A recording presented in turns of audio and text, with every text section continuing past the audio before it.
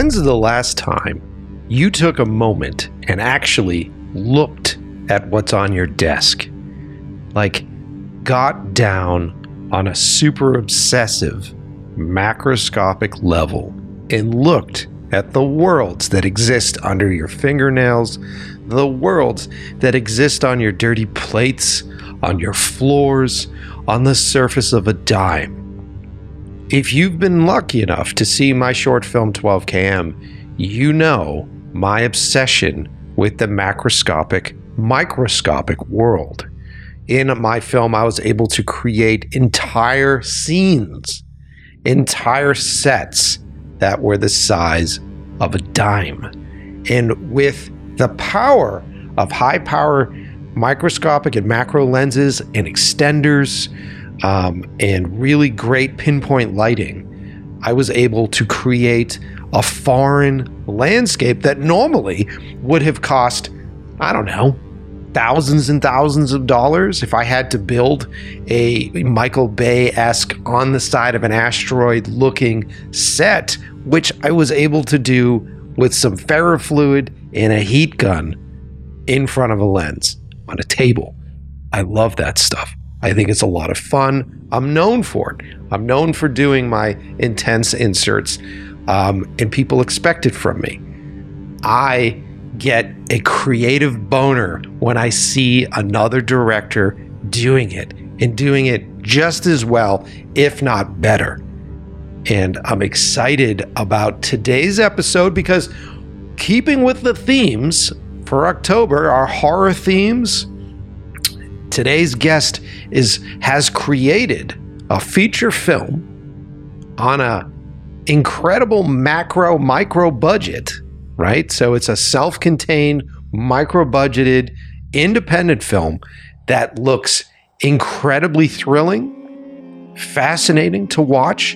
It sounds amazing. He uses the tools of cinema as part of his storytelling process, which always gets me. I mean, his film was distributed by the Alamo Drafthouse, Drafthouse Films. So right off the bat, you know we're in for some nerdy shit. I love this stuff.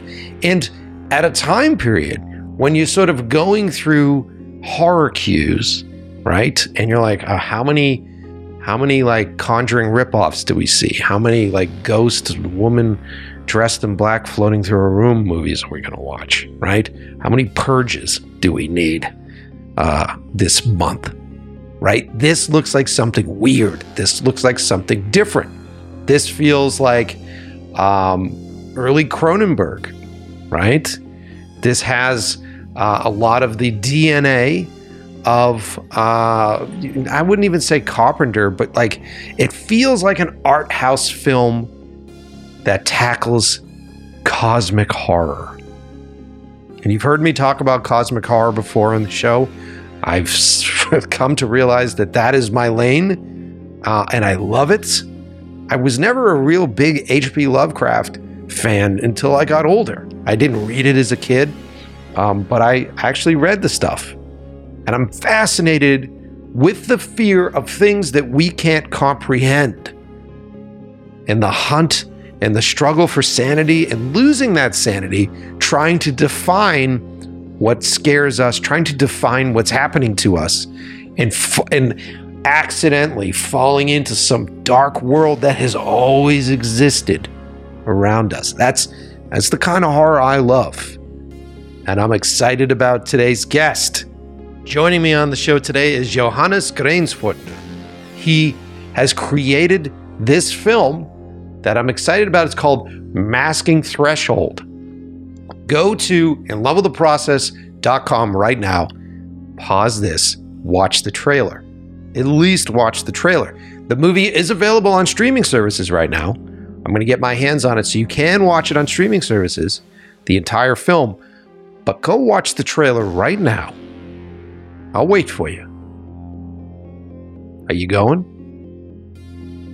Okay, so you saw it. You see what I'm saying? You see what I'm saying? You see why it obsesses? Like I'm obsessed with this thing? And I'm also obsessed with Johannes. We talk a lot about his attention to detail. We talk a lot about how he thinks about making movies from a different angle, how he comes at it from a different point of view.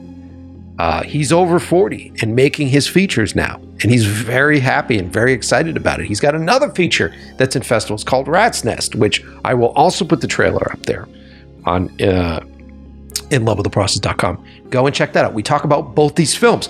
We get real nerdy about horror. We get really nerdy about his process making this on his own with a very small team, very small crew. We go deep into the power of sound and how sound makes this movie. So he lets out how much it costs to make this film. So we're going to talk about budgets for this. We're going to talk about what went into making this movie and how creative, like if you as a filmmaker, and I find myself this way all the time, right? I'm always hitting a roadblock, going like, I need to make something. What am I going to do right now? And I'm always thinking too big, right? And I always feel that way. I'm always thinking too big, and I want to be at a larger scale. And when I can't make those big things happen, oftentimes that leads to the depression, right? That leads to halting and just stopping. And then next thing you know, months have gone by, and you're like, I haven't fucking done anything. What do I need to do? I like the thought process behind this movie because it gets rid of all those external reasons why you should make it. It brings it down to its core essential elements. What is scary? What can you do with a camera on your own? How can you make this very attainable? I'm telling you, with his budget, going out to distro must have been fucking sweet. You know? Right? Because you're at least got to make your money back. It's really great. It's really great. Very exciting. So tune in. I'm excited to have you guys here. Welcome. This is my podcast. You were listening to the brand new episode of In Love with the Process. I am the host, Mike Pecci. What's happening? Bear with my space cadetedness. Last night, I ended up going to hang out with the Puget guys over at the Adobe Max party here in Los Angeles. It was really great to see Matt. And went there with my buddy Lance, who you guys love, Lance Williams. By the way, Lance's episode on this show is number 3 at the most listened to shows. Why? That's what I want to know. Is it the title of the show? Is it because he's a charismatic individual? He's probably listening to this right now. Why? Why is his number 3? I mean, the porn star I get for being number 1. But yeah, we were out last night. We did that. Oh, by the way, last week's episode, I was saying that I was going to the Collider Studios. I was completely wrong. I was going to Carter Digital. Oh, there's a bunch of you nerds listening that are like, you were at Carter Digital Studios? Yes, I was. I was there last night, yesterday. I sat down and recorded a podcast with the guys, so that will be coming out soon. I think it will be released on their YouTube channel. I'll be sure to post about it on my Instagram at Mike Pecci or at the podcast Instagram, In Love with the Process Pod. But we sat down, we talked deep about directing. They talked a lot. They had a lot of questions about 12cam for me. But then we really got into the process of directing. It's a great podcast. There were like 4 of us on a panel. It was 4 of us on a panel. And it videotaped. They videotaped it too. So you can look at my ugly mug, bullshitting and saying fuck way too many times on the show. It's now over PG-13, I think, for that one. So, yeah, yesterday was fucking packed. Dropped the episode late last week. Hope you guys enjoyed it. It was worth it. We're really pulling apart the ideas, the theories, the techniques behind horror this October, and I'm excited about it. I really am. And I'm feeling invigorated and inspired. I just want to do a whole short film about a guy getting his fingernails pulled out. I'm right there right now. But yeah, I'm excited to go through this with you. And thank you everybody for following the show. Our numbers have been great. Let's see where we are this morning while we're chatting here. Our numbers have been crushing. Oh, yes. Another great day. Another great start to the day today. Fuck yeah. I love all you new guests. Thank you for listening. Big shout out to everybody in the United Kingdom and Austria. Big listeners this week.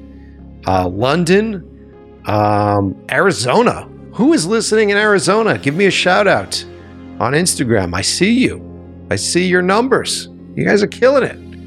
I'm so excited to have the new listeners here, and without your help, the show wouldn't be possible.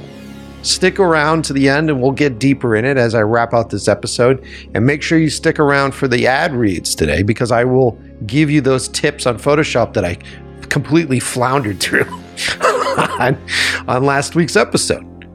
All right? But in the meantime, let's get nerdy on a macroscopic level with horror on today's brand new episode of In Love with the Process. So strap on those noise-canceling headphones, crank them to 11, sit back, relax, grab a beer, and enjoy the episode.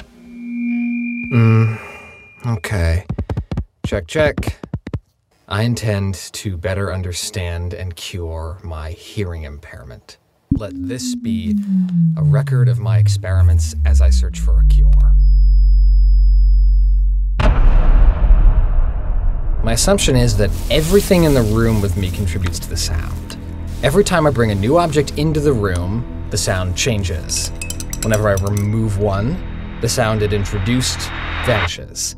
The mere observation of a phenomenon inevitably changes the phenomenon. What causes the changes? Does the human body have a sound, or does it vary by person? Is it the sound of life? It's time for the next step.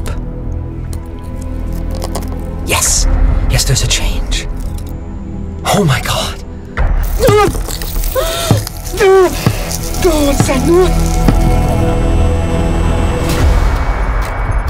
Death has a detectable, repeatable sound. We are not alone. The universe is talking. Something is out there in the emptiness, and every void we think we see.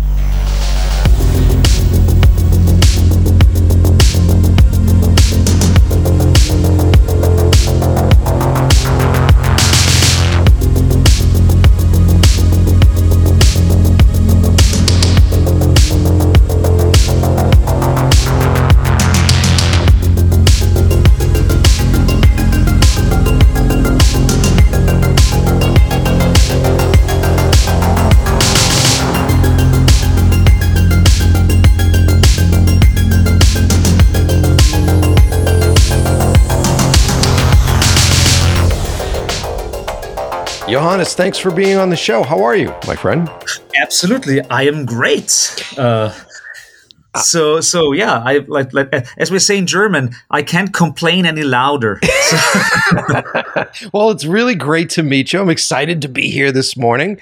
Bear with my deep, sexy voice because I was out last night doing a networking thing and had too many beers. Oh. That's fine. I also had like a nice dinner evening yesterday because I'm currently in Frankfurt at the B3, which is this film festival, art festival. And I had a really interesting, lovely evening with the brother of Julian Assange yesterday. Oh, who just presented a documentary about the Assange family and what's going on, of course.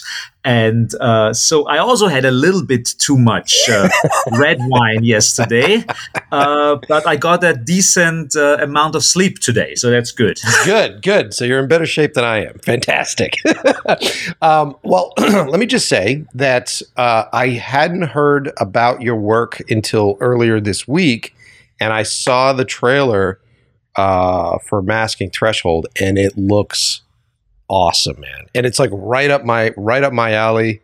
I myself am also a horror film director, and I love doing a lot of microscopic shots and macro shots, and I just loved everything that I saw in that trailer so far. So I'm very excited to see to see the film. Wonderful. Oh, so I have not seen it yet.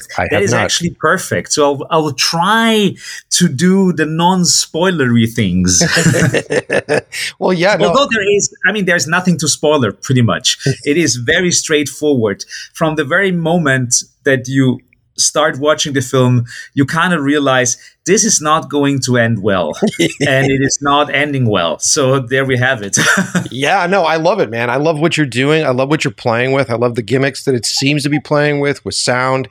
And, it seems to be tapping into a bit of like cosmic horror stuff, which is kind of my thing, which I love. It's pretty much like it's my interpretation of a Lovecraft story. So, I mean, it's not actually based on anything that Lovecraft wrote, but it is definitely in the realm of weird horror, cosmic horror.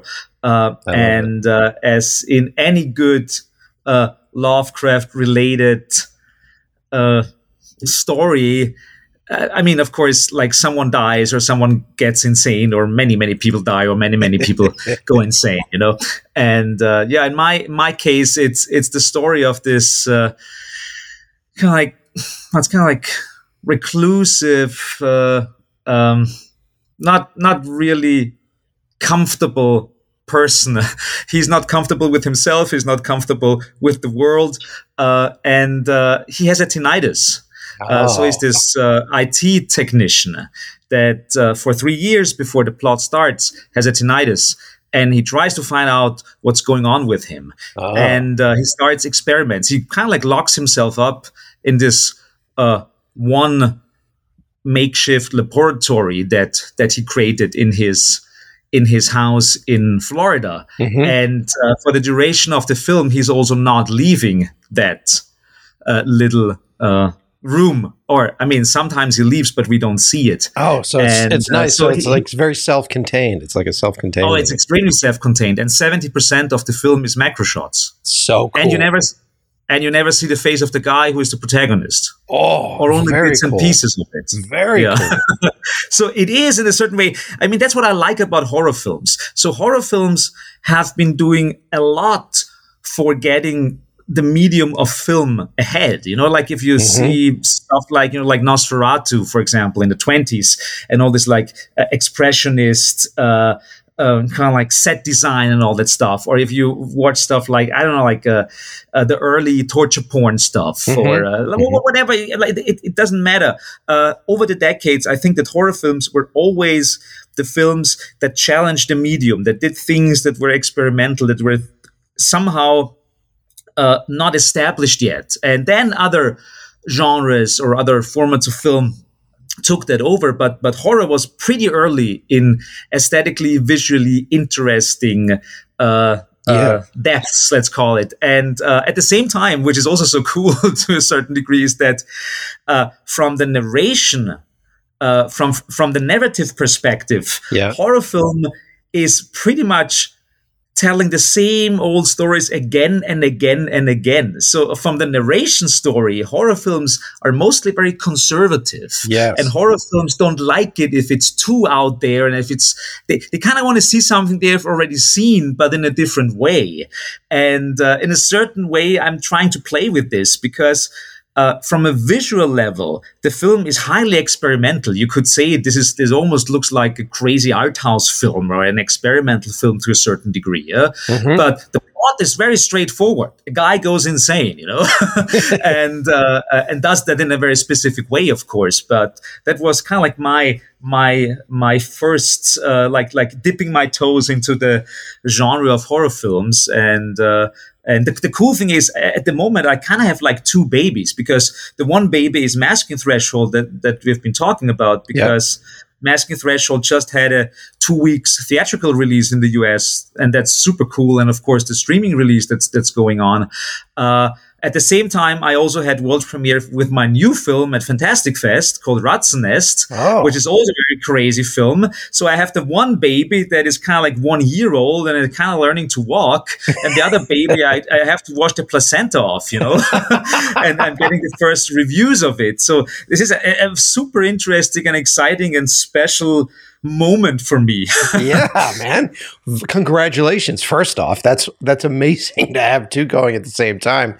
And then, yes, to address what you were saying about horror, that's also what I like about this genre, is that the audience really celebrates you if you're getting crazy with your techniques, and if you're trying new ways of tackling the visual medium, the visual storytelling medium. I love that about horror too, and it's fascinating because I've found this myself as a storyteller, where the more when I start to come up with ideas, I'm like, man, this needs to be so new and so crazy, and the more complicated, the more off it is from what traditional horror feels like, then the harder it is to have people sort of identify with it. You really need to have something simplistic in the story structure to take people on like this crazy visual ride that you're setting up. Yeah, absolutely. I mean, and it's so great to see, and I really dig it, I have to say. I love it going on IMDb, and of course in recent times more Letterboxd, to just like read what people are writing about my film or my films, and you can almost all the time see if it's a horror film, that a horror film nerd that wrote the review. Because even if they really dig it, so there's this one guy on Letterboxd who says like it's his favorite film of 2022, Mask Threshold. He only gave me 3.5 out of 5. They're picky. It is very true. They like very much reserve their high ratings for usually classic films that they saw when they were 12 years old. But even like stuff like like The Thing or something like that doesn't even rank that high. Yeah. I have the feeling that horror films always rank lower on rating platforms than other film genres. So I think maybe that is something correlating with how horror nerds kind of like work or how they see the world. I was going to say, why do you think? Maybe. I think so. It's also fascinating that when you're a horror nerd, it's almost like being a punk rock kid, where you wear it like a badge, like it is your definition. And so I think reserving those high ratings, it's almost like they feel like if they give a high rating to something, then they no longer can rate anything anymore. Yeah. You know what I mean? Yeah, absolutely. And especially like in horror film, I mean, the references, and they're like a metric shit ton of references in my film. Yeah. And most of them are not even important for the story. But I like it. I like to put that stuff in because not only about horror films, but in general, I'm a very nerdy person, and nerds are obsessive with their references and with their like how they see the world, and they want to kind of like check out like how many other people out there get the references and that kind of stuff. So, for example, I watched your short film. Oh, cool! And your last one, I think, the one with the I don't want to spoil anything for people out there, but the Christmas time with the device. Let's Who's there? Yeah, you saw Who's There. Yeah, exactly. And for example, so in that scene, where at the very end, I'm not really spoiling anything here, but there's this like pink glow, and the guy goes up there in the pink glow. And for me, for example, I don't know if you did that on purpose, but for me, that totally reminded me of Poltergeist and the upstairs of Poltergeist, where they have the room in Poltergeist with the door to the other dimension and that kind of stuff. So I think for people who like and love horror films and do them themselves, I mean, there is no way not doing that because we love the things. I mean, am I off with my interpretation of that scene or not? No, you're completely on point. And if I had to dig deeper into why we did it that way, it was I don't know if you saw my other film, the same thing with 12 Kilometers. I wanted those movies to have the same language as a lot of old Spielberg movies, but I didn't want to just recreate a Spielberg movie. So for me, it was like, what is the language that he's using? What is the language, visual language that he uses? Like what do camera moves mean, and what do camera moves evoke in an audience, and what do lighting tactics evoke in an audience? Let me take that same language and write a new story in that language, which was difficult to do, but that's what it was there for. So anytime I needed to do a specific technique, I would go, what's the Spielberg language? Okay, great. Let's write something new in that language. And I would always go back to that. So that's where the lighting bit came from. It was that, and also budgetary restrictions. So it's not like I had I had the money to do, an Avengers style 3D animated monster that comes out of the doorway and grabs onto the person. So how do I evoke that same sort of emotion by using practical effects, which I'm excited about Masking Threshold because it looks like everything's done practically with you. Did you shoot everything in it? Yeah, we had a couple of things that, there's one super fun story that I wanted to be super practical, especially because it's like 70% macro shots, and it's so hard to fake macro imagery because it is so detailed, and it was a pain in a literal ass. But well, what did you find difficult about it? Was it lighting the macro shots that were difficult, or was it just shooting them that was difficult? Breathing. Yes. You have like the thing. You have a 65 millimeter lens, like enlargement lens, and you do something on the desk. I mean, even if there's one shot where I shot candy corn, like there's a giant candy corn, and you hit record on the camera, and of course the build is shaky as hell, because you just hit the button on the device on the camera, and then you have to wait until the shaking stops, and you're on the same ground as the tripod. So we had started to have a certain technique of holding our breath. So the good thing in the meantime, there are good stabilizing filters in post-production and editing. So I got some of that shakiness out because it's almost always there. But that aspect, for example, was crazy. And well, dude, and I just I completely sympathize with you. My other film, 12KM, it's all my effect shots are either through microscopes or macro stuff. So I know the painstaking process that it takes. But also, there's something so fascinating about the world that lives at our fingertips that we really don't see at that level and at that size.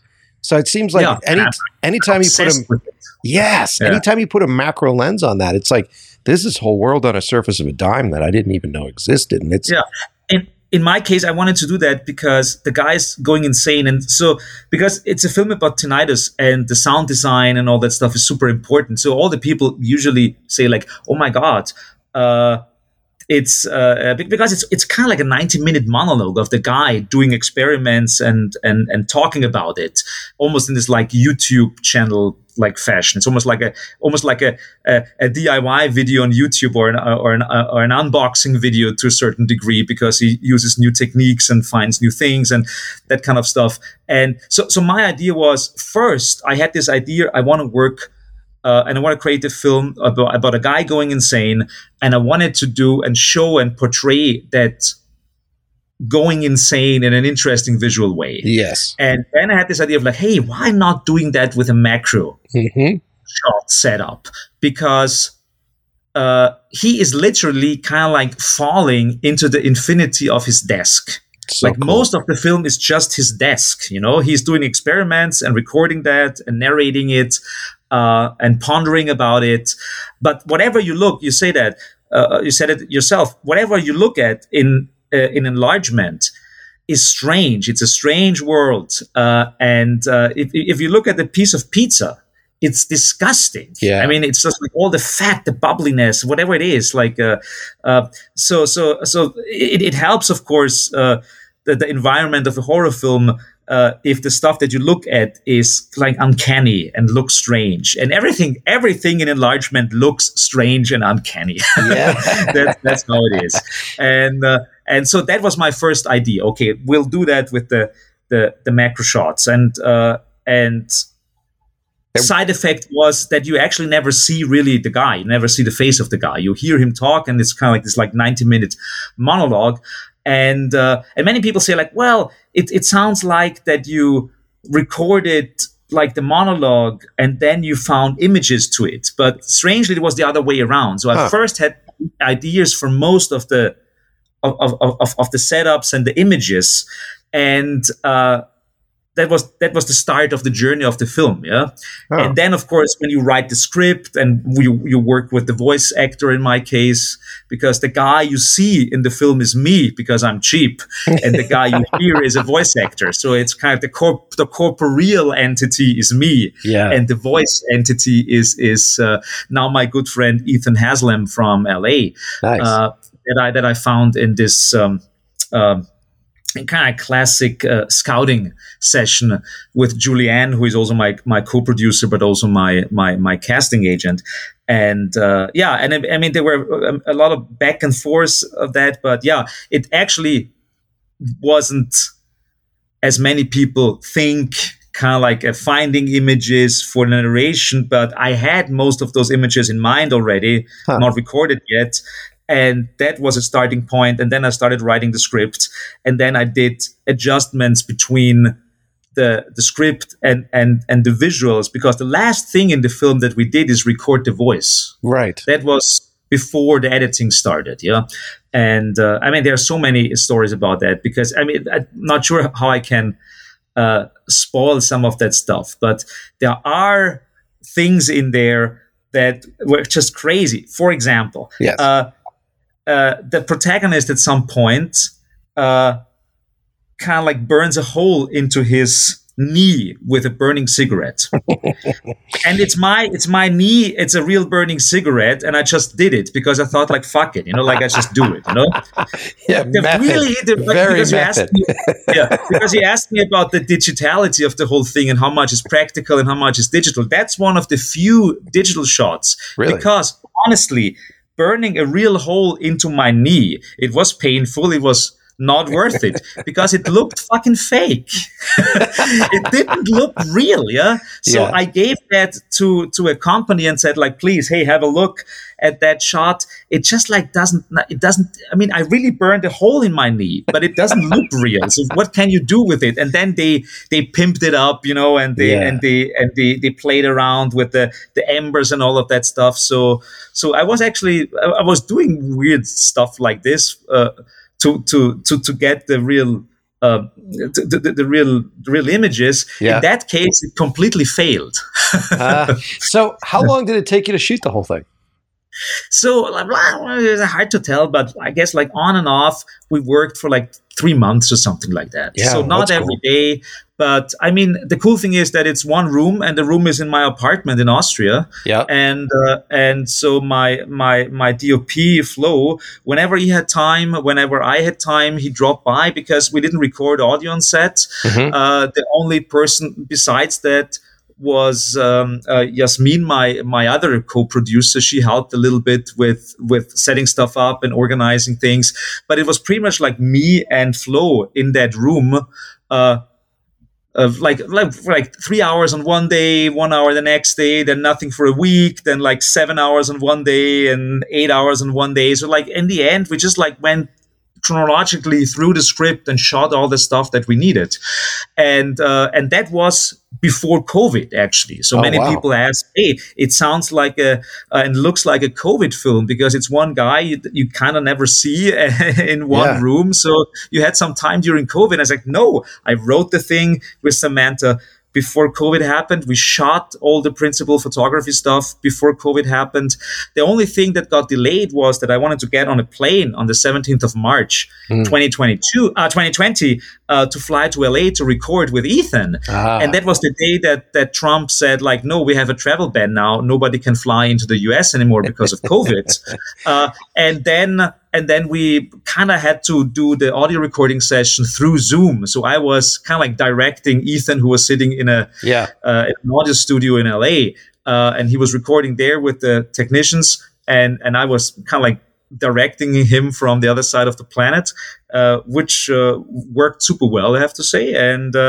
And then I could get obsessive with the editing, because I really had like a year of time. For editing the whole thing. The film came out and had world premiere at Fantastic Fest in 2021 in September. So pretty much I had kind of like a year of getting obsessive with the editing. And you haven't seen it yet, but you kind of see glimpses in the trailer. It's there a lot of stuff is going on, a lot of fast cuts and a lot of things, and a lot of it was good that I could actually edit the thing, let it sit for 3 months, edit it again or change it, and that was good. So that was something that I would have not given me if that kind of time for editing if COVID wouldn't have happened. Yeah, right. So, totally. Yeah. Fascinating. How long is the whole movie? Is it like 90 minutes or? It's 90 minutes, yeah. It's feature length, yeah. It's genius, man. I love the idea of you because it seems like, and you don't have to tell me how much it costs to make, but it seems like it is very affordable to make. And, no, 20K. I can tell you, 20K, between 20 and 25K. So it's kind of like it's super micro budget. It's fantastic, dude. Because I mean, there were not that many people involved, and not that many people needed to be involved. So it was a very contained project. I mean, the problem is that I'm an Austrian, so I live in Austria. So like the center of my life is still in Austria, but I'm in the States like 3-4 months every year, pretty much, if there's not a pandemic going on. And I even used to have a green card. But I returned it, like I gave it back a couple of years ago because the center of my life kind of like moved back to Europe, but I still have a strong connection to the States. I have so many friends there, and that was also one of the reasons why I said like, hey, actually, I mean, I'm filming the whole thing in Austria, and I'm an Austrian. But the film should be based in the US because there are certain things and political environments in the US, and the guy is a Floridian and he lives in Florida near Orlando, and like Florida man, so to speak. So for me that was important. So when I was in Florida in 2019, I bought 2 suitcases full of props. And because you see everything in enlargement, you can't trick a lot. So you need scissors that look like scissors in the US. You need glue that's an American glue brand. You need even like the Coke bottles. The plastic Coke bottles look different in the US than in Austria. So I kind of brought everything from the US, from Florida, so I could build my little chamber of horrors, little Floridian chamber of horrors in my apartment in Austria. It must have been fascinating for you to go through customs with like a suitcase full of scissors and glue and. Oh yeah, weird shit. Yeah, it's strange. Like and also stuff like like grass, I brought Floridian grass because the grass looks different in Austria, and I'm very nerdy, and the guy does experiments with stuff outside of his house. So even the grass in Florida is, so it's so kind of like chunky and thick, and it's like this, like subtropical grass, and I smuggled some of that grass to Austria. I'm glad they didn't see it because, of course, that's highly illegal. Yes. I'm saying it right now. I'm saying it. You didn't catch me, and stuff like that. And of course, I mean, there's.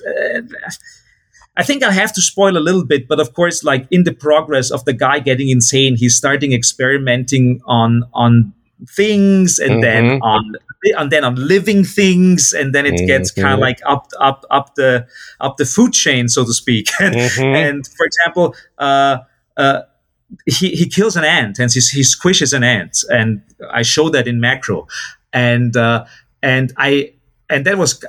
Also have to say the only animal I really killed for this film was this one ant. So if PETA is coming around, let's have a discussion about the ants. I'll pay you a beer, PETA. So of course I needed an ant that is native to Florida, and it was like the one ant I killed. That was like $80 right there because I bought it online in a German web shop that sold different kinds of ants, So I bought a Floridian harvester ant, and I got five fucking ants, and I needed like at least 20 or 25 in the story of the film. So I shot with the 5 ants, all the scenes that I needed with the ants. But ants are kind of stupid, yeah. and they always try to kill themselves because I bought a little jail, I built constructed a little jail for them out of like 2-sided tape, so they couldn't run away. But of course, they wanted to kill themselves. They wanted to, like, one ant wanted to get stuck on the tape, so the next ant can climb over the ant, and so like make a chain so the ants can escape. They're kind of like a hive mind, and I saw that these like stupendously expensive ants are killing themselves right in front of me before I can even start shooting, Oh, and talk about stressful. and it was kind of stressful. Yeah, it was the most stressful like 10 minutes of the entire shoot,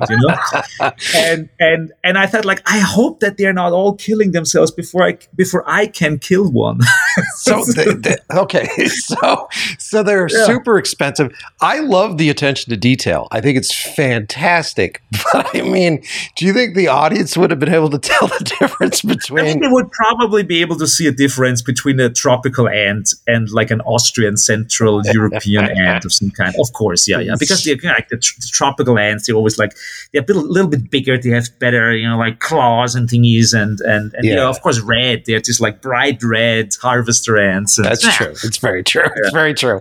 I love the attention to detail, though, and the self-torture. It really works with the movie in general.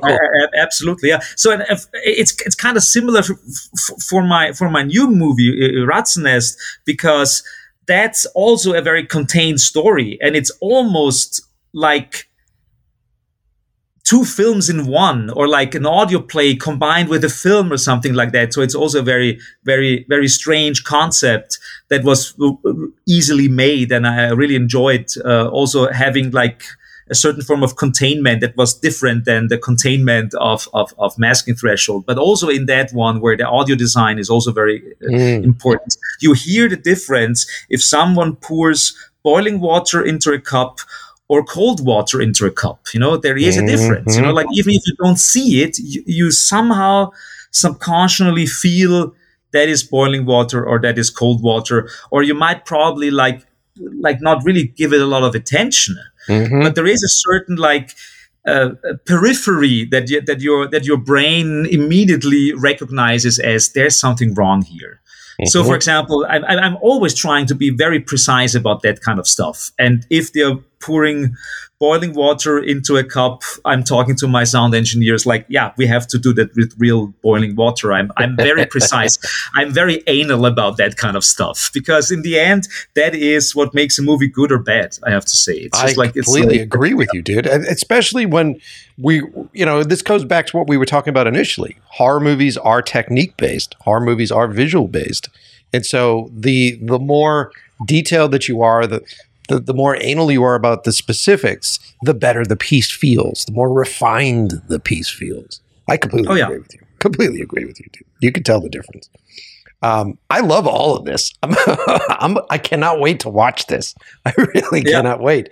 And it's fun. I mean, I think I have to say, because usually my work, and you probably can tell from my personality, I'm a very joyful person, and most of my work, because I founded this art collective called Monochrome, which is also now the name of my production company for the films, like 30 years ago, and we have been doing so many different things. So the whole thing started as a kind of like 1990s cyberpunk fanzine of some kind, and over time I kind of realized, it's interesting to play with all kinds of different techniques and media. So I did audio plays, and I did theater and computer games and pranks, and we are running, for example, which is completely weird, but we are running for 25 years now, a festival for cocktail robotics, where we invite people to build machines that make or that mix or serve cocktails. Fascinating. Fascinating. So weird shit. But the cool thing about that is, because people ask me, how is this even possible? Like,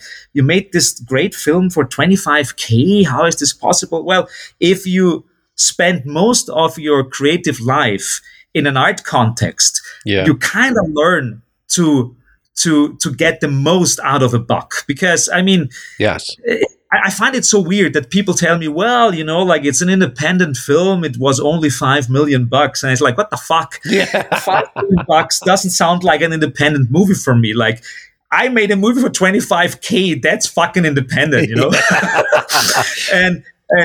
and in a certain way, I like that because with Masking Threshold and with Rat's Nest, both films would not exist if I would have gone through the classic way of either the classic film funding way in Europe, where you go through this like almost bureaucratic process to get your money, or if you have to convince some producer or some grant, also like Sundance or whatever it is in the US.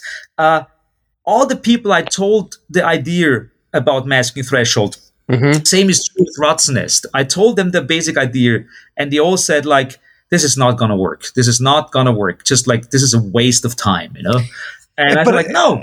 It's like, I want to do that. And the cool thing is, because it was so cheap, I could scrape a little bit of money together. I got a little bit of a video art grant there. And this and that. And I had the amount of money. And the most important thing for a filmmaker is an Excel sheet. So like, you have to make a list and what you have and what you can afford and what not, and what is self-exploitation and what is okay and what is exploitation of other people, which is probably not that okay. So let's balance that out.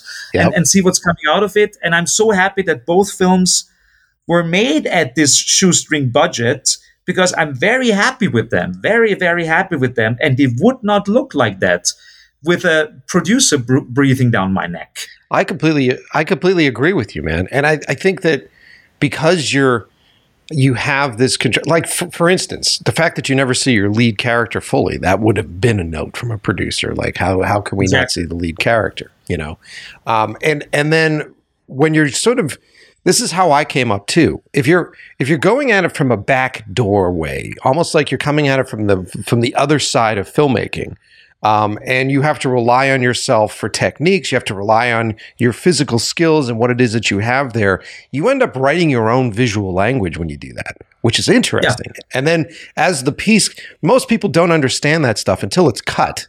Really, it's all about the edit. Absolutely, I'm bursting with appreciation with what you say. No, not really. No. A film is made in the editing, and and there is. If I already know that, because since last September, when Masking Threshold came out and when Drafthouse Films bought it, etc., I have been in a couple of meetings. And pitches with bigger production companies in the US and really well-known names, and there are a couple of things in development, and it's such an interesting process, and it's wonderful to see, and it's great, and it's wonderful to see that there's something on the horizon where I can do something with more than 25K, and you kind of enjoy that attention also, and that sphere of possibility. At the same time, I'm already feeling melancholic about just like not being able to do what I actually really want.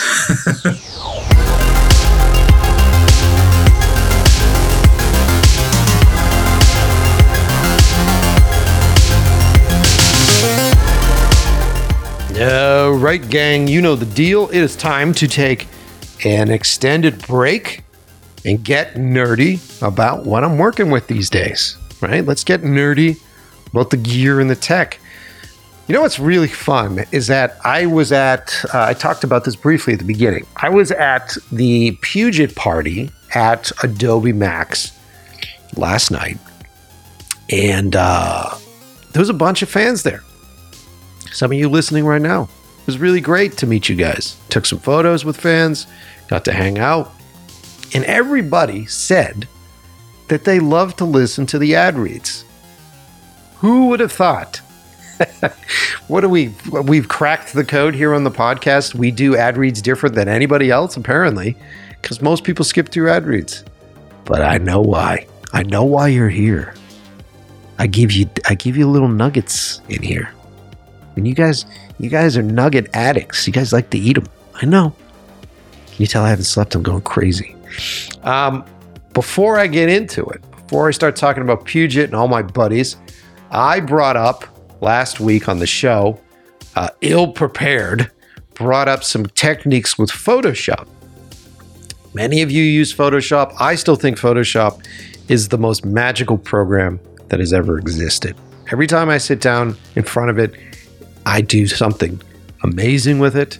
I can create worlds with it. I can completely lie about what was shot and how people look and warp things and change things and make it look perfect or make it look strange or make it look odd.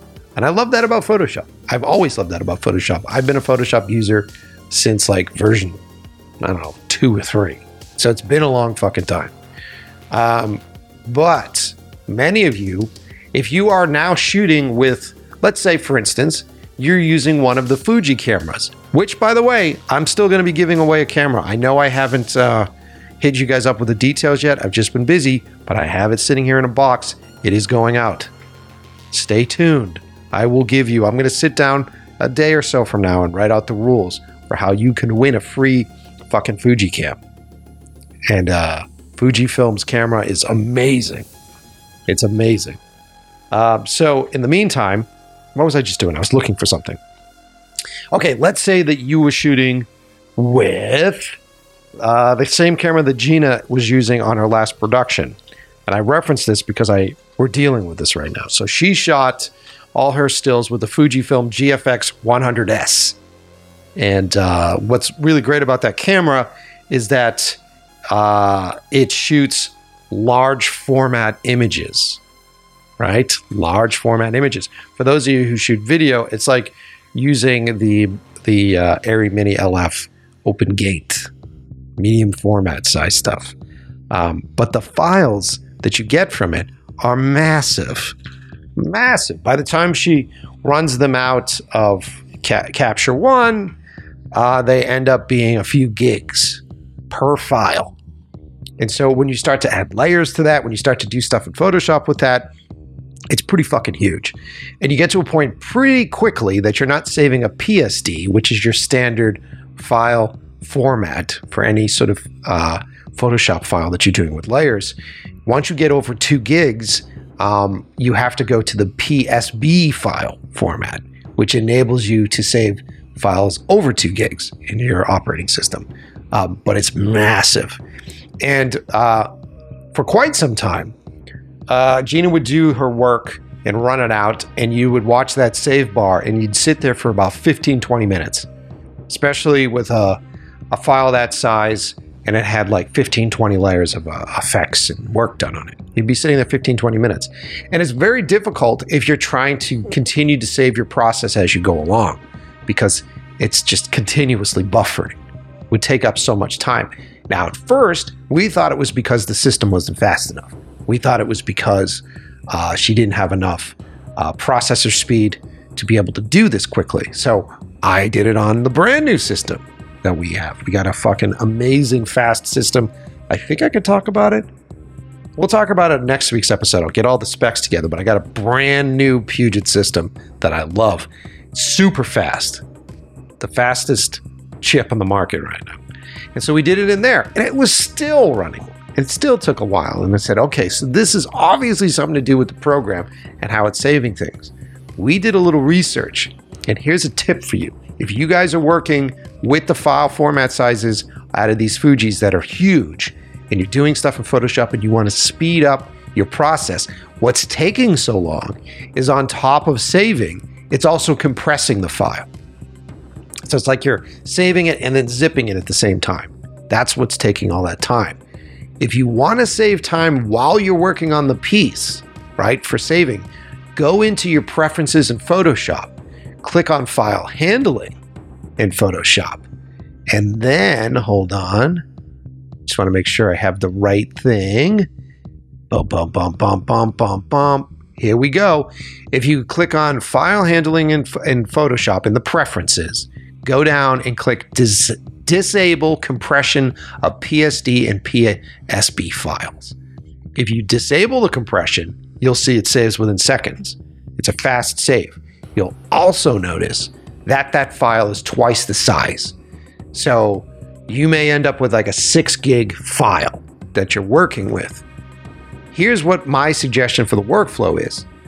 have it be that big while you're doing all your edits, right? Because you want to be saving backups. You want to be saving as you go. You want those autosave files to be going at the same time. That's all good. When you're done with your edit and you're going to master out an image, or more importantly, you're going to archive that PSB file so you can go back and fuck with the layers when the clients decide, I don't really like the grain on that. You know what I mean? Then unclick the disable compression and save that PSB file compressed for archive. And that'll take a little while, but at least you won't have to sit through the render while you're working. I know that's super nerdy, but I wanted to give you guys a really interesting tip. This really is changing the workflow for us because it would take hours to do shit. And this brings it down to minutes. So I figured I'd share that with you. It's a weird little sub thing within Photoshop. And this is what I love about these programs. And Adobe does not sponsor me. Is that there's so many options and variations for how to do things. I love that about it. And I know Adobe's been getting a lot of shit lately because of the way that they handle certain codecs, what a pain in the ass it is for some sort of codecs and to keep things up to date, but they do really great things with Photoshop. I would say that. And if you're going to run Photoshop, if you're going to run Premiere, if you're going to run Resolve, there's a lot of people jumping to the DaVinci Resolve to edit these days. I have not done that yet. You're going to need a computer that can run it. You're going to need a computer that can handle it. You're going to need a machine with some power.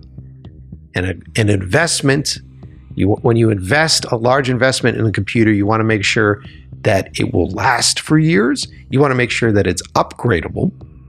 And you want to make sure that you get customer support from real people. So when I decided to jump ship from Apple, because I didn't like the way that they did things, I didn't like the way that they treated me as a client, and I also didn't like their disposable hardware philosophy, where they'll release a software update rendering your hardware useless, and you just have to throw it away, right? I just don't like that. Blame it on the climate issues that we have and how we treat the planet, yes, but also my fucking wallet. There's nothing worse than working on a timeline in an editor that works perfectly fine that morning, and then there's a software update that afternoon, and now you can't edit the same shit. And for you to do the same thing, it's going to cost you thousands and thousands of dollars again. I don't know when we became slaves to subscriptions. That is a whole other rant. If you want to jump ship with me, go to PC. PCs runs faster. PCs are upgradable. It's a highly competitive marketplace, so prices are a lot more competitive. Prices drop quicker. You can buy parts used from different places. It isn't controlled by one giant conglomerate. So it's very affordable. And if you're going to do that and you want to buy a PC that comes in a box that you just plug in and has amazing customer support, go to PugetSystems.com. There you can buy a computer based upon the software you use. And they love to talk to their clients. They love to build custom systems for you. So reach out to them. Check them out.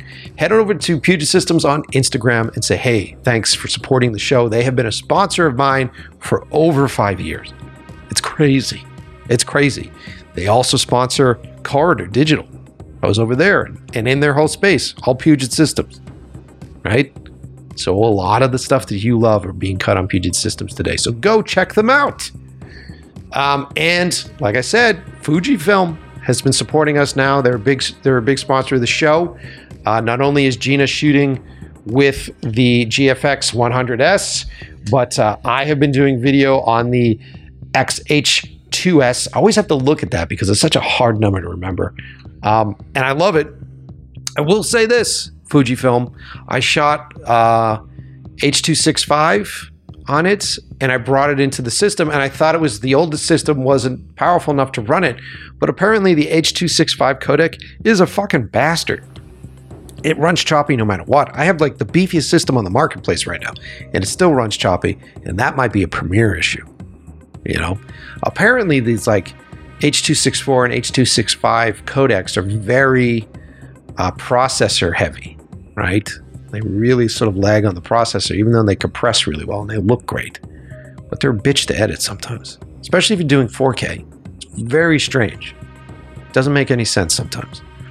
But other than that, I think that you can also shoot ProRes with it. So I think that's what I'm going to do next time. Once again, the ProRes format. Saving the day. So yeah, check it out, man. And I will be having a Fujifilm. That camera I have here sitting here. I'm going to be giving that away. I keep teasing it, but it's happening. It's fucking happening. Just stand by. Also supporting the show, our friends over at Indie Pro Tools. We gave away a battery back. I talked to those guys. Maybe we'll do another one. It's great. People really like to do the contest stuff, and you guys are going to reap the benefits.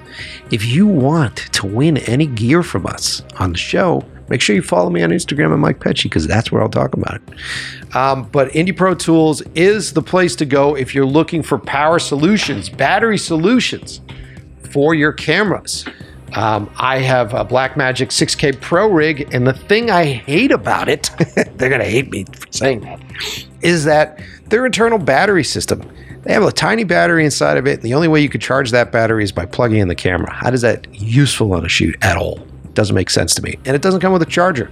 When did we decide that batteries shouldn't come with chargers when you buy a camera? I don't get it. I don't understand.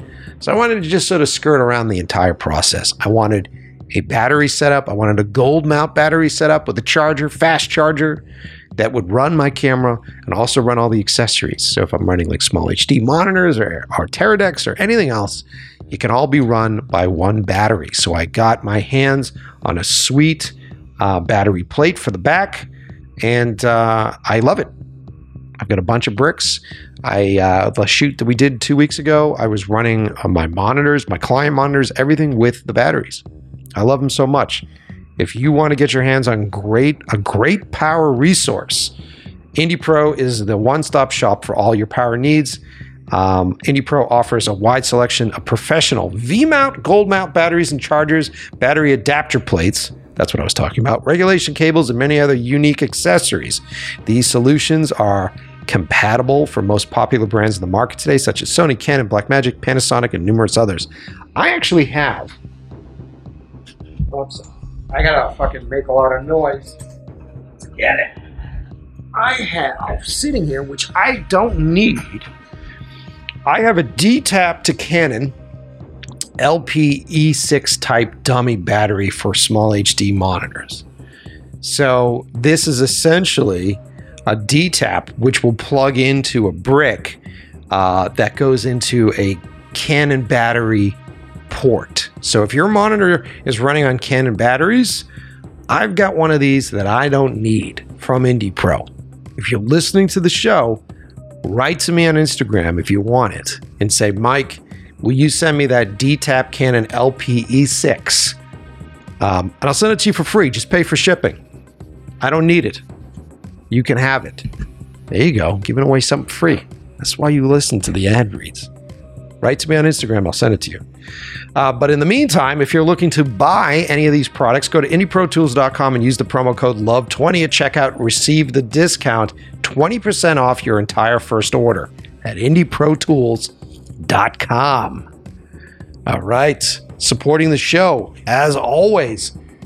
Honestly, game changer for me this year. 2022's game changer is, say it with me, everybody, Jambox.io. Jambox.io is the place to go if you're looking for licensed music. And everybody is looking for licensed music, whether you're doing commercials, if you're doing podcasts. But if you head on over to Jambox.io right now, listen to their music. It's fucking amazing. I've played on this show consistently, and you assume that it's a musician donating their stuff to me. It's at the same caliber. Any of my edits that you've seen this year, whether it was the Robert Pattinson GQ stuff, or if it was The Boys for Entertainment Weekly, or if it's any of the Boohoo Man stuff that came out, all those tracks were built using Jambox.io. I have the unlimited commercial plan, which I love. It's $19.99 a month. You get a 7-day free trial with it, by the way. So it's a good idea to do it right when you start a project. And here's the other trick. Most edit projects that you do, or clients out there, will at least throw $100, $150, $200 towards a music track. The cheap ones. You all know who I'm talking about. Take that cash, buy the entire year. You can use it for all your other clients. There you go. For $19.99 a month, unlimited commercial, you get everything from their creator plan, which we'll talk about in a minute, but you get full access to sound effects and stems, meaning like songs broken down to beats, to leads, to vocals, so you can pull songs apart and rebuild them yourself. You can use this stuff for paid advertising, corporate business, events, weddings, live events, and there's an annual commitment, which is great. So it's billed at $239 annually, so it's only $19.99 a month. Good deal. If you're just a creator making stuff for YouTube, if you're a student, if you're doing podcasts or vlogs, all those podcasts out there that have boring, shitty music, take note. Go to Jambox, sign up for the creator. It's $9.99 a month. It's like just over $100 annually. You have a 30-day free trial. You get full access to all music, unlimited downloads for social media, web streaming, personal student projects, film festivals. Everybody's looking for music that's released for film festivals. There's such great operatic stuff. There's such great action stuff. Really big, beefy, epic music tracks that sound great. $9.99 a month. You can get that. And if you're a student, you get all that for $6 a month. Or if you're someone that is tired of subscription plans, you can do single song licensing. It's incredibly affordable. For YouTube personal, it's like $19, $20 per song. It's almost better for you to get the plan, by the way, just with the pricing. Head on over to jambox.io right now and have it change the way your work sounds, your way, believe it or not, the way your work looks. We talk about it on the show today, you know? Jambox. Let's see, who did I forget? I don't think I forgot anybody else. We got a little Fujifilm. We got a little Puget Systems. We got a little Jambox. Did I miss anybody? We got a little Indie Pro. No, didn't miss anybody. While you're listening to the show, remember, if you head on over to inlovewiththeprocess.com, I will put all the supplemental material for today's episode up there. So you can check out everything that I talk about on the show today, trailers, etc., etc. Or you can check out our sponsors. You can see our deals. There's a lot of promo codes for a lot of our sponsors that you'll find in the sponsor section of inlovewiththeprocess.com. All right? That's it. Back to the episode.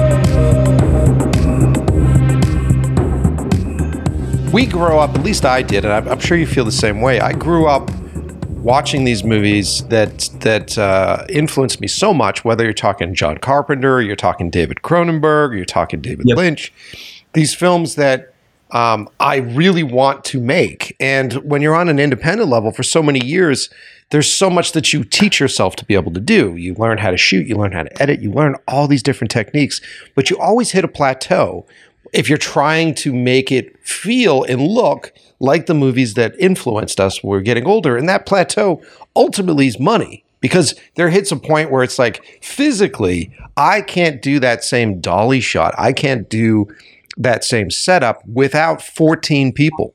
And I need to have 14 people to do that setup. So I find that I always, when I'm doing indie stuff, I find that I'm always getting close to it. I'm getting very close to where I want to be, but there's always that threshold of like, exactly, totally. Yeah. And I think at some point we probably have, but I know that nerds are super harsh about that, but at some point you just have to let go of that. You just have to let go and say, I have to be one step further. I shouldn't try to copy the stuff that I love, I should try and harvest whatever is possible out of that, kind of like learn the cultural grammar of it and kind of like absorb it.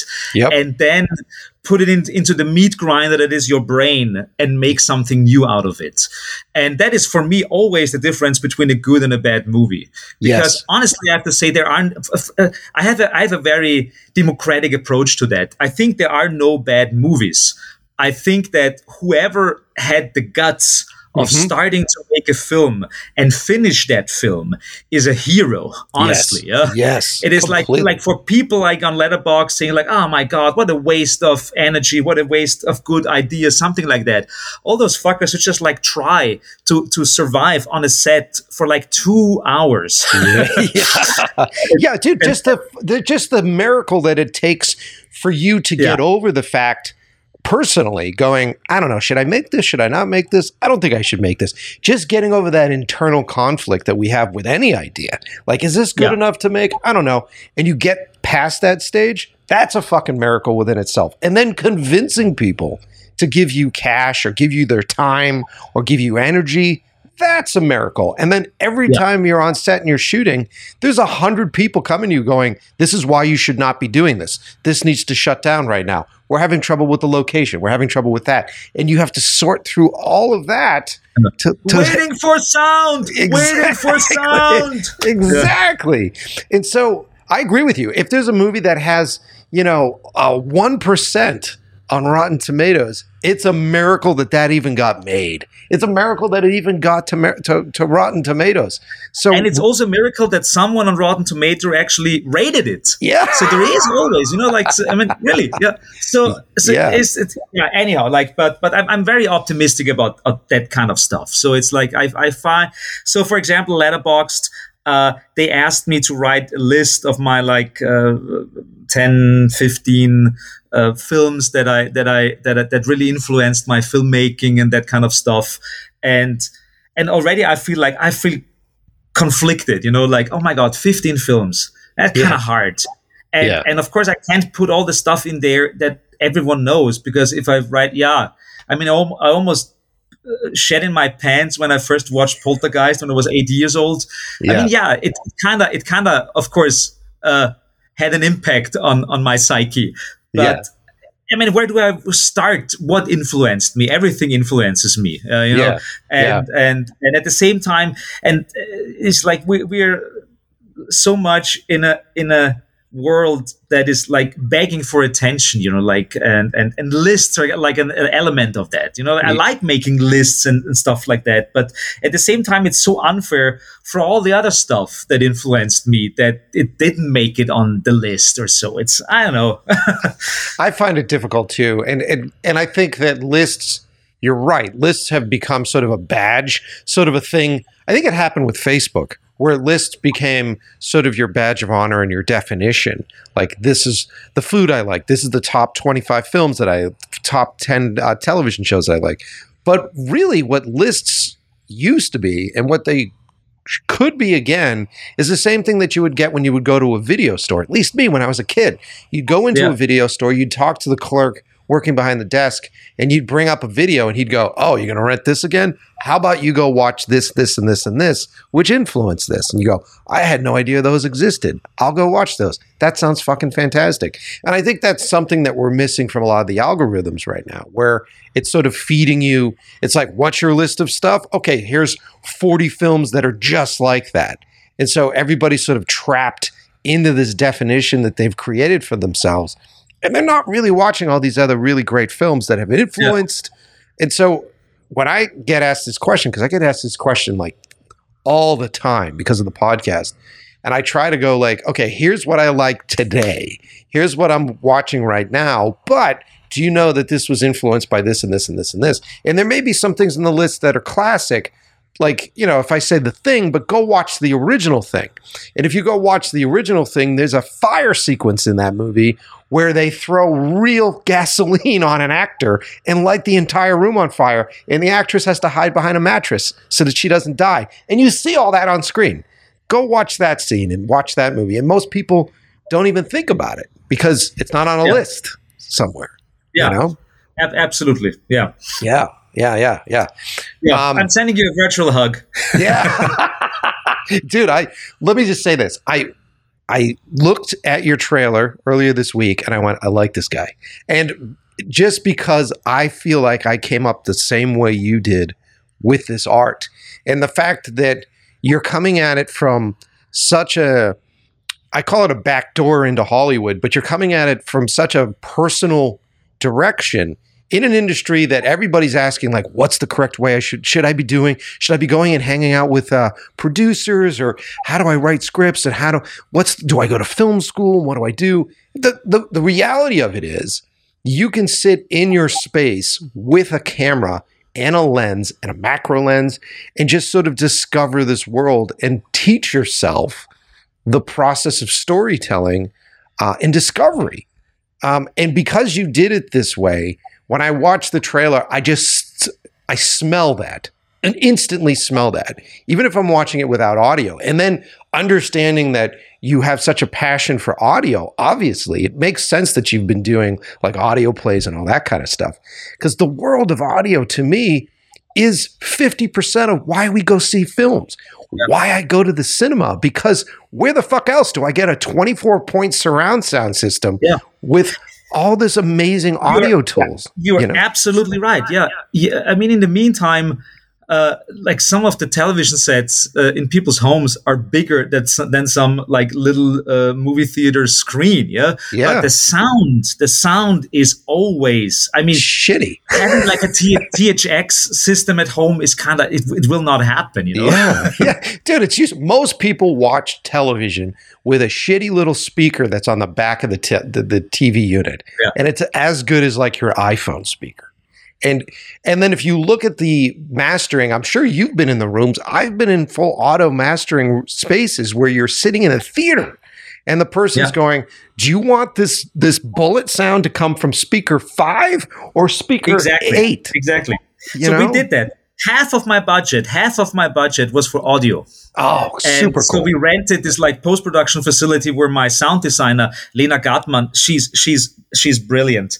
And she put together. So I mean, I kind of had like two sound designers. I had Lenya, who did pretty much like the sound design, like because we didn't record any audio. Pretty much everything in the film is Foley.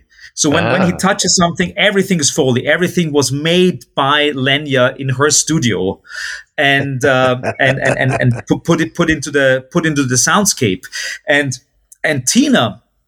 Who is a really great electronic musician and DJ in Austria. I always wanted to work with her, and she told me that she has a tinnitus, and she would love to work on a composition or soundscape that's about a guy who has tinnitus and goes insane because she knows exactly how that sounds. So I had this like two extremely, extremely dedicated women like Tina and Lenya, kind of like shaping with me this soundscape. And then in the end, we were all sitting in this sound facility that's pretty much like its own cinema with the surround sound. And that was extremely expensive, but it was worth it. And we're sitting there and watching the movie for the first time, and everything was perfect. And it was so close to what I hoped it would be.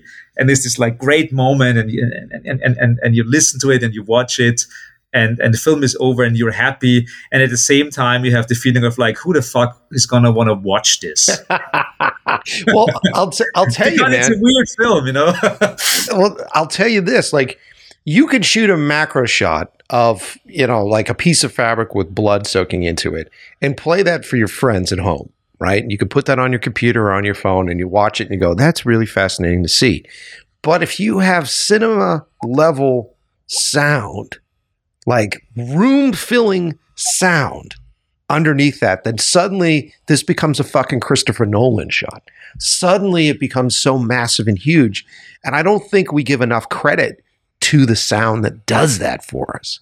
It opens, it literally cracks open the walls of your house and peels them away and makes it epic and huge when you have perfect sound, dude. Yeah, absolutely. And I mean, I'm not sure how many young filmmakers are listening to your podcast. There's a lot. People always ask me, so so, and technically speaking, it's so strange. I'm also a young filmmaker, but I'm 47, but I started, I mean, I made a lot of like short films, like all over my like in my entire existence exists of a short film here and a short film there and something here and something there. But like really like going into the medium of feature film, I think my last films were like the two horror features, like Rat's Nest and Masking Threshold, and then two feature-length documentaries before that are also very nerdy and strange.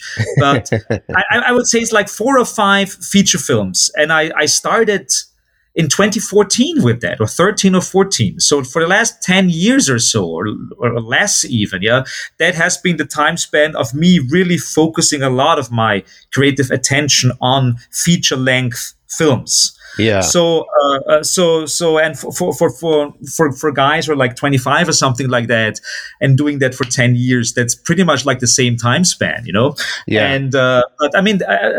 The thing for me was that, of course, I did so many other things before that it's kind of easier to do certain things, or you have better connections, or you need a chopped off nose or something like that, and you know who to call and where to get it cheap, because over the years you just like have this network of people. So there are 2 things that are important for a young filmmaker: make connections, meet people, write people emails or contact them on Insta, whatever it is. Just like make connections, just like, because connections are kind of like, this is what you really need. You need connections. Yes. And if it's just someone who has like a creepy van for a creepy van scene, it's good to know, make a note. I learned to know someone who has a creepy van. I have like lists and lists and lists of things where stuff like that is noted. Oh, Matt Florian has creepy van. Email address. It's because you will at some point need that. Yeah. And the second thing is, coming back to what we've been talking before, sound. Yeah. Like, you can make an entire feature film on your fucking iPhone. It's no problem in the meantime. Yeah.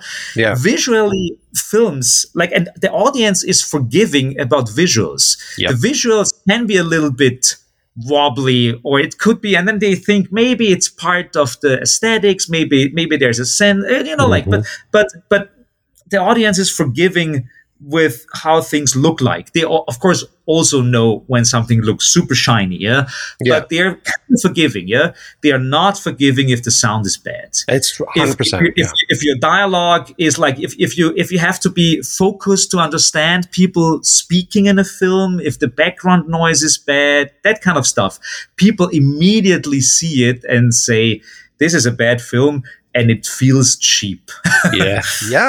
Yeah, because sound's supposed to be this thing that is happening subconsciously.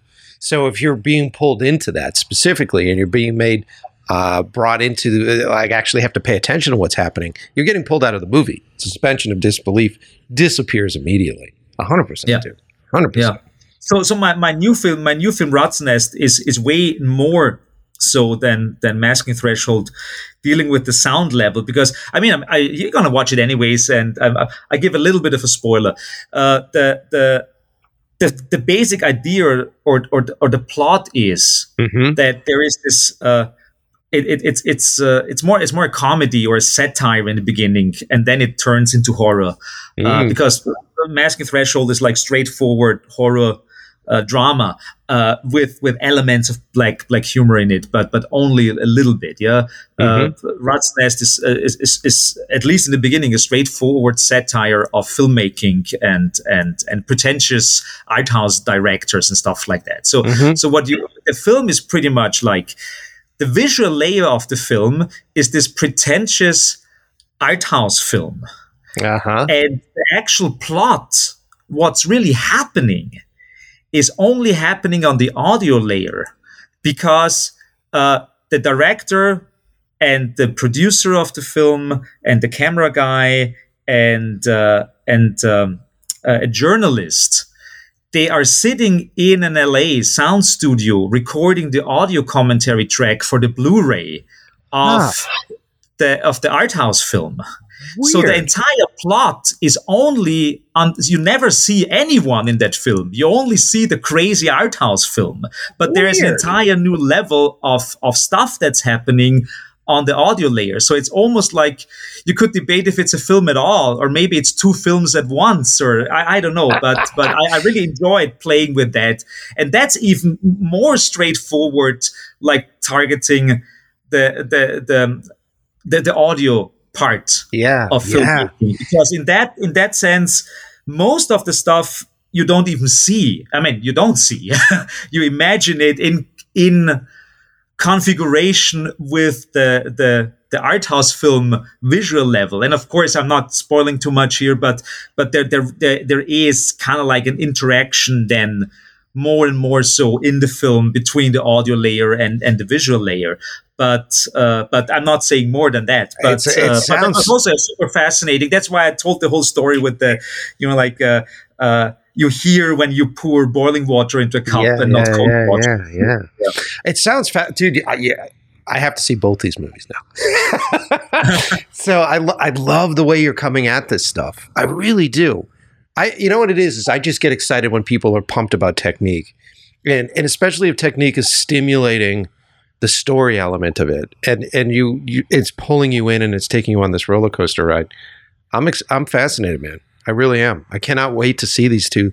And you really have to drop me an email and let me know what you think. Yeah, we'll stay. Or maybe you write me a letterbox review. No, we'll stay in direct communication. Absolutely. Yeah, just joking.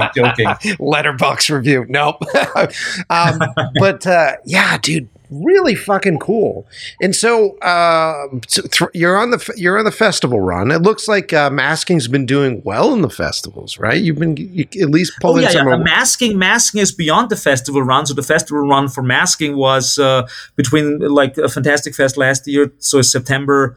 Nice. I think.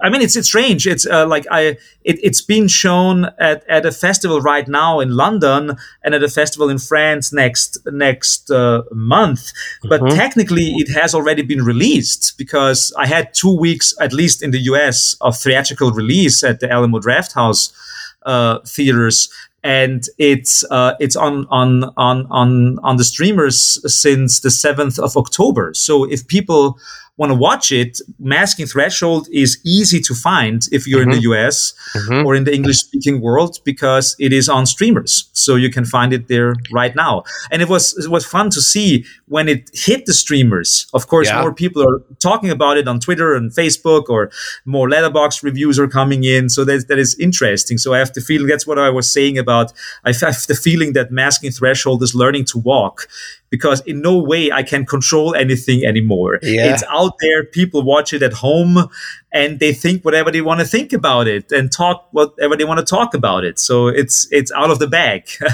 And Rat's Nest is now like really doing the festival run, because it had premiere at Fantastic Fest, and it's going to be at Nightmares next week. It was now in Germany. It will be in Spain. Etc. Like it's doing the festival thing. It will be at Cuculores Festival in November. I don't know, like a bunch of festivals, Dude, congratulations, man. And it looks like, so Alamo Drafthouse, are they the distributors for Masking? Yes, they are. They bought it. How are they to work with? How is that whole process? Oh, they're lovely people, honestly. So the thing is, I was a little bit lucky, because Tim Leake, who started Fantastic Fest and is the head of the Alamo Drafthouse, kind of like army, let's call it, and he decided that he wants to sell the Alamo. He wants to sell Drafthouse films. And so they sold Drafthouse films to Giant in the last couple of months. And my film is the first film to be released by Drafthouse Films, run by Giant. And of course, they are interested in generating attention for it, because it's also the first release under new management. Yeah, and so that's pretty cool. But of course, Tim Leake is a good friend of the people at Giant, and he is suggesting films to them. And in a certain way, it's the same thing. Like, because Tim Leake also founded Neon Pictures with his friends, and then he like stepped back, and he's almost like an advisor at Neon Pictures, but not really directly involved in the business ends anymore. Yeah, right. So Tim is great about kind of like starting great businesses, and then just like going back to to think about other things, you know. And so and I completely fell in love with the guy because I met him first last year at Fantastic Fest. Yep. And I told him, for example, I mentioned it before, our crazy cocktail robots, and I told him about our crazy cocktail robots at Fantastic Fest. And this year at Fantastic Fest, we brought like 12 cocktail robots from Austria for the opening party of Fantastic Fest, and he paid for it. That's super fun. Yeah. From the business side, you don't have to give me specifics, but I'm always fascinated with distro and with filmmakers trying to make a profit off their films. If this guy was only $20,000 for you, I assume that you made some sort of profit on this. Or have you made a profit on the movie yet? Well, let's call it a little bit because we had a good deal. We were getting an advance and blah blah blah. Like I can't probably talk. I shouldn't probably talk about. You don't have to get specifics. Yeah. I don't want to make anyone mad. Of course. In the end, of course, I mean, one of the big things, for example, is that if you sell a film and in the best case scenario is that like a distribution company actually gives you money. They give you like $20,000, $50,000, $100,000, whatever it is. Yeah. They feel is a good investment and your film is worth and they can recoup it and all that stuff. But there are certain things, of course, that you as the person who made the film, the production company, has to fulfill. And one of the things, for example, is an E&O insurance. Yes. Yeah. And the E&O insurance can be expensive. Yeah. And explain to the audience what an E&O insurance actually is. So it's pretty much an insurance that if there's something in the film, some copyright infringement that you even didn't know that slipped through the whole process of trying to find out who could be angry at us if we release that film, or some copyrights that might have been forgotten, that you have an insurance that covers potential kind of like financial problems that come with that. Right. That is pretty much like, you know. And you have to be like, there's a lot you have to go through to be approved for E&O insurance, correct? Like it's a big process. Usually, in my case, it was different. Usually, you work with an E&O insurer from the beginning of the production of your film. Most of the time for short films, nobody does that because, short films in the end live in a couple of festivals and then live on YouTube or Vimeo or something like that. And most of the time, nobody really bothers. But of course, if it's a film like my film that has a national release and a streaming release, of course, like I personally don't want that Draft House film / Giant runs into problems because I did something wrong or I didn't know. So of course you usually work with a lawyer. The lawyer checks the film, has a look at it. In our case, there are a couple of cultural references in the film. There is even a Mickey Mouse in it. But my like an old one, like Steamboat Willie, a reference because the guy is very obsessive also with his online persona in Mask and Threshold. So he looks at a lot of memes and stuff like that. But our lawyer, for example, said this is all covered by fair use. And it's also to certain degrees like making fun of it or satirizing it. So there's always a gray area, but in our case, the lawyer said it is okay. I give my okay to that, and then with that assessment of the lawyer, you go to the E&O. So we went to the E&O insurer. They checked that out. And sent us an invoice, and then we paid for it, and now it's covered. Usually that starts from the beginning. Usually you're working with an E&O insurer from the beginning because they are part of the production of the film, and then they can in the production also say or read, for example, the script, and then they can already say together with our lawyer and their lawyer, they can say like, you should probably not do this and not do this and not do this. Then it's easier and cheaper to get the insurance. In my case, I didn't expect it to happen, honestly, that we get a distribution for the film, so I didn't even bother that. And I'm also in Austria, and that's a different law system. And in the end, we had to like posthumously or something like that. I call Sure, it. I don't know. sure. Like the film was already finished and done, and then we had to find an E&O insurer, also an E&O insurer that can insure a release in the US for an Austrian film. Yeah. So also like the whole nation state bullshit comes into the problem zone, and So, but it was honestly fascinating to do all of that. I learned a lot. Yeah. Well, see, a lot of people don't think about that stuff, and it makes sense that you really understand that because I've had to deal with that with feature-length documentary work, and when you're in documentaries, that's when you really fucking need it because you don't know what the hell's gonna, if there was someone in an audience or someone in a crowd somewhere, or there's something that happened, you really have to be covered for it.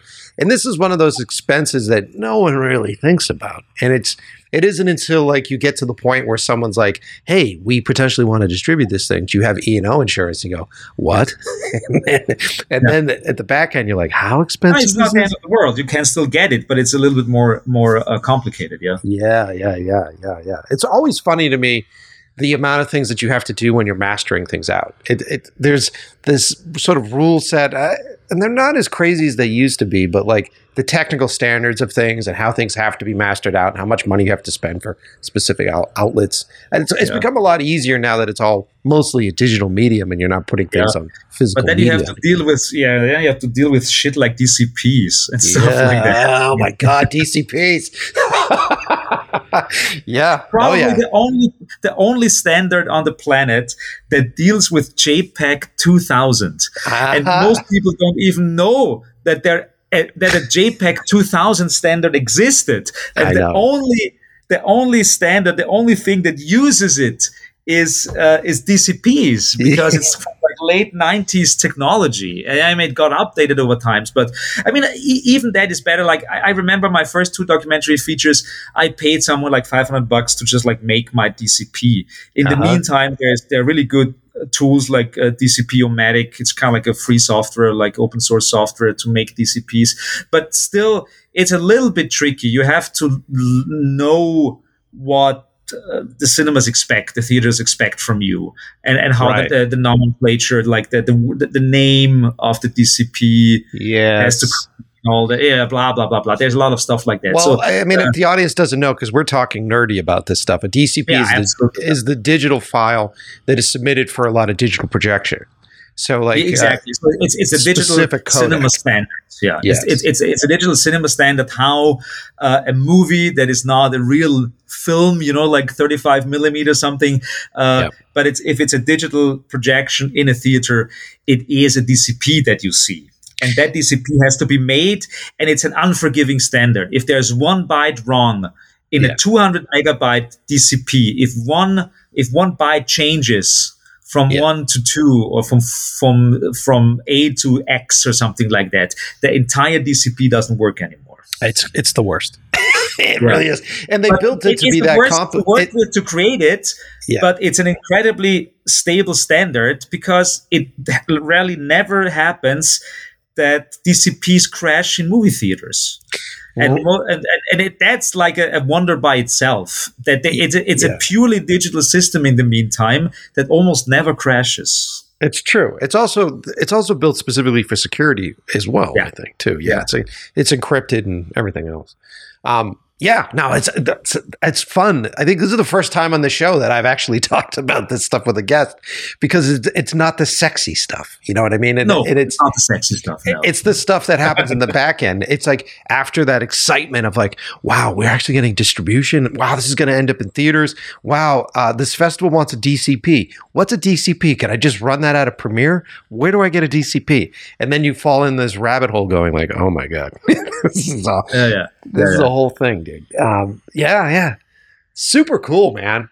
Super cool. I hope like all your listeners didn't fall asleep through the DCP part. They love this shit. There are a lot of nerds out there. I mean, here's why this is a great episode. One, your passion's phenomenal. I'm excited about your passion filmmaking. I'm excited about your interest in technique and your fascination with sound. And anybody that does an entire feature film with macro shots and voiceover, you've got me. Like, I'm in. I am so in on this. I also like the cosmic dread. If you guys watch the trailer first. Go watch Masking Threshold trailer right now. I'll put it on our website so that you can see it, and then do it. I'm going to watch it tonight. I'm going to get it tonight and watch it tonight because I'm completely excited about it, because we live in a time period right now where I feel like most of the content that we're being fed, like pigs at a trough, most of the content is like corn. You know what I mean? Where it's very basic. You know what's going to happen. You know all the rhythms. You know all the beats. And you know what you're going to see. This I'm excited about because I don't necessarily know. And the themes are something I've seen before, like you said, but I'm excited to see where you go visually with this. So absolutely wonderful. I'm pumped. I can't wait to hear what you think about it. Yeah. Yes. It was really like, as I said before, like when I first saw it in the cinema, I thought, oh my God, who's going to want to watch this? Yeah. It's exactly what I want, but who's going to watch it? Because it is in a strange place. It's in a strange, uncanny place between genre and art house. And I never wanted to make an art house film. That is not what, because some people out there say like, my God, it's just like some boring art house film and then there's some blood as well. Blah, blah, blah, blah, blah. No, like I was never like trying to aim for that. I thought like I would like to find a great way to tell that is visually compelling and new and fresh, to tell the age-old story of some guy going insane. Yes. That's all I wanted to do. Well, dude, and the thing that got me in the trailer is just it's like that little twist that happens where it's like, you feel like they're hearing a sound when death happens, or there's something that's happening there, and it's like, oh, okay, all right. Yeah. All right. And it's from the composition, I mean, it's a classic like 3-act structure and everything like that. Of course, that all of that is a little bit different if you have pretty much like one guy talking. It's like how do you do a 3-act structure with one guy talking and doing a monologue? Yeah. But of course, it works as well. I mean, like every film has a beginning, a middle, and an end. That's 3 acts. Yeah. And so for me, it was kind of important to kind of like, it's hard. I've never really thought about it in that way, but the pacing of the film is, at least in the beginning, kind of slow. Yep. And I almost deliberately did it because what's important for me and was important to understand that character is that you kind of have to slow down to his pace of thinking. You kind of almost like you have to crawl into his like strange minds. And the very moment you're kind of synchronized, or that's at least what I try to do, the moment you're synchronized with this like strange nerd and the things he thinks about the world and what he wants and his hate for his mother and all that stuff, and then there is this almost exponential escalation at the end. But I think honestly, it wouldn't work any other way. Yeah. So it wouldn't, because, and honestly, I mean, there are escalating things before that, of course, but they're not like in the sense of like, it's not a film where people should get bored after 15 minutes because some girl hasn't been stabbed in the eye yet. That's not that kind of film. Right.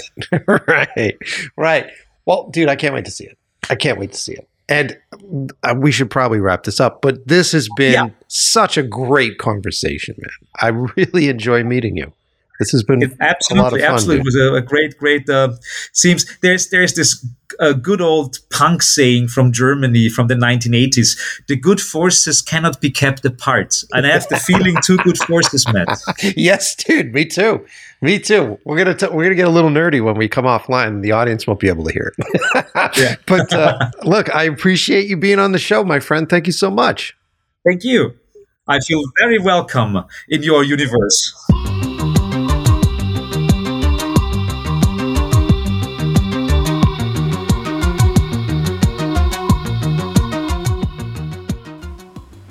There it is. I really like Johannes. I really do. Him and I really get along. I love this fucking show for that reason. I'm selfishly doing this. I know you all get to reap the benefits of these conversations, but so do I, man. I get to meet these cool folks. I hope we just talked offline. Next time he comes to Los Angeles, we're going to hang out. Would you like him back on the show? I'm thinking about maybe putting together like a power horror panel on the show. Bunch of really great directors. Maybe I'll get Prano on with them. You know, what do you think? I think that'd be a lot of fun to do. Thanks everybody for listening, and lots of stuff on the way. I'm still booking guests. I'm still talking to some pretty interesting folks, trying to get everything nailed down. I'm trying to get my fucking life back in order. After doing a huge shoot, I don't know if you guys feel this way. You end up pulled on a shoot. It takes over your life. You become obsessive with prep. You become obsessive with like gear rentals and crew fucking, booking. And then you do the shoot, and it's like 2 intense 14-hour days that are exhaustive but incredibly rewarding. And then you come out of it, and then you have to celebrate, right? So you go out, you drink too much, you eat too much, you go through the celebration process. You're fucking exhausted. You got to wrap things out, get things ready for post-production. It really took over my life for over a week. And that's why things have been a little strange with me getting these episodes back out in order. I got to get out in front of it again. I usually have a queue filled with episodes, but after going home to the East Coast for 3 weeks, 4 weeks, I used them all up. So I'm going to try to get a bunch in front of me again, guys. I'm going to try to lay some more down so I don't feel like I've got a gun to my head. But I love everybody. Thanks for listening to the show. I'm trying to think, was I referencing anything in the beginning? I don't know. Whatever, man. I think I'm done, right? You guys done listening? It's a good episode today. Hope you guys enjoyed it. Hope you guys are getting ready for your Halloween adventures. What are you guys dressed up this year as? What are you guys watching this year? What strange films are you watching this year? I very much suggest, if you want to get to the roots of some of the horror classics that exist, if you want to know the movies that influenced all these new movies that you guys really like, definitely check out the Criterion channel, and they do not sponsor me. So this isn't a sponsor read, but go check them out. There's a bunch of really great movies from the 80s. Near Dark, Bill Paxton's movie, vampire movie with Lance Hendrickson. I finally saw it. I had never seen it before. That's on Criterion. It's a fun watch. A beautiful movie, actually, visually. But that's definitely there. And I just watched, like I said on the last episode, the original Frankenstein Universal horror movie. Awesome watch. I watched the first Godzilla movie again. Fucking really horrific movie. The trick is to put yourself in the mindset of that time period when you watch black and white movie.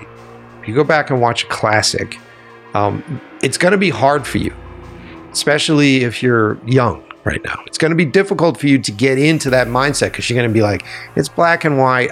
It blows my mind how many people are still turned off by black and white. It's just like, what the fuck? But it's black and white.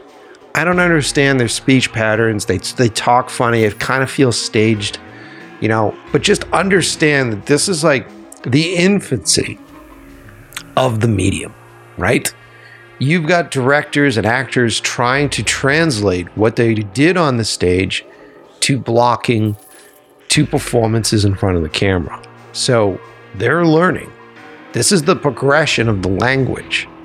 And what's fascinating is if you're not judging it when you watch these things, if you're putting yourself in that position, you're seeing technique, you're seeing skills, you're seeing tricks in their purest form. And oftentimes, it's very easy to spot them. It's like the difference between working on, if you've ever been a car mechanic, or if you've ever lifted the hood of your vehicle, if you have been to a classic car show, if you lift the hood of like an old Chevelle SS and you look inside, it's pretty much an empty cavern, right? Usually just the engine block, maybe a carburetor, an air filter. I don't even think they had power steering. Maybe there's a power steering fan, but you see all the pieces. It's very easy to identify everything when you look inside there. You may even see the oil filter if you look hard enough right in there, right? But if you lift the hood to a modern vehicle, and I'm not even talking hybrids, I'm just talking straight up modern gas vehicles, it's a fucking sea of shit. And all of this stuff that's in there makes these cars run efficiently, make these cars very easy to drive, make these vehicles seamless for your life, right? I equate that to a lot of what we have for cinema today. You watch a lot of current modern cinema, it has been based on these original techniques and layered, and people go, it's better if we run this way and we do this way. So it becomes this sort of spider web of technique. And if you want to go back and understand what it's all built on, go lift the hood to one of the classic films, because it's very easy to look in there and see the techniques, right? You can go, cool, that camera move made me feel this way. Interesting, that heavy-handed sound cue did this. And I've seen that before, and I've heard that before in modern movies. That's interesting. And the way that they incorporate that into modern storytelling is fascinating. And if you go back and you look at those roots, you're going to be inspired by them. And then that inspiration will make your stuff feel different. You ever notice how Scorsese's movies, even though they're very modern, and they feel very modern, they have old school techniques in them that people watch and they go, his style is so weird and avant-garde. Where does that come from? He just watches classics, man. So don't be afraid of classics. I don't know how else to say this. Just because the movie's fucking black and white, or because the movie has no sound. And if it's subtitled, doesn't mean it's a bad fucking movie. It just means that you need to work a little bit harder to be invested in that. It hasn't been fed to you. It hasn't come down the trough assembly line. So you can put your little fucking pig snout in there and eat it without thinking. You have to think. And if you're in the business to appreciate film, if you're in the business to be inspired by the language of cinema, you got to do a little thinking every once in a while.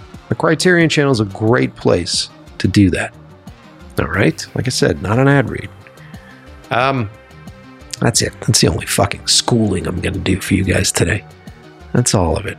Thanks for listening. Love you guys. Get ready for Halloween. And I'll see you next Tuesday.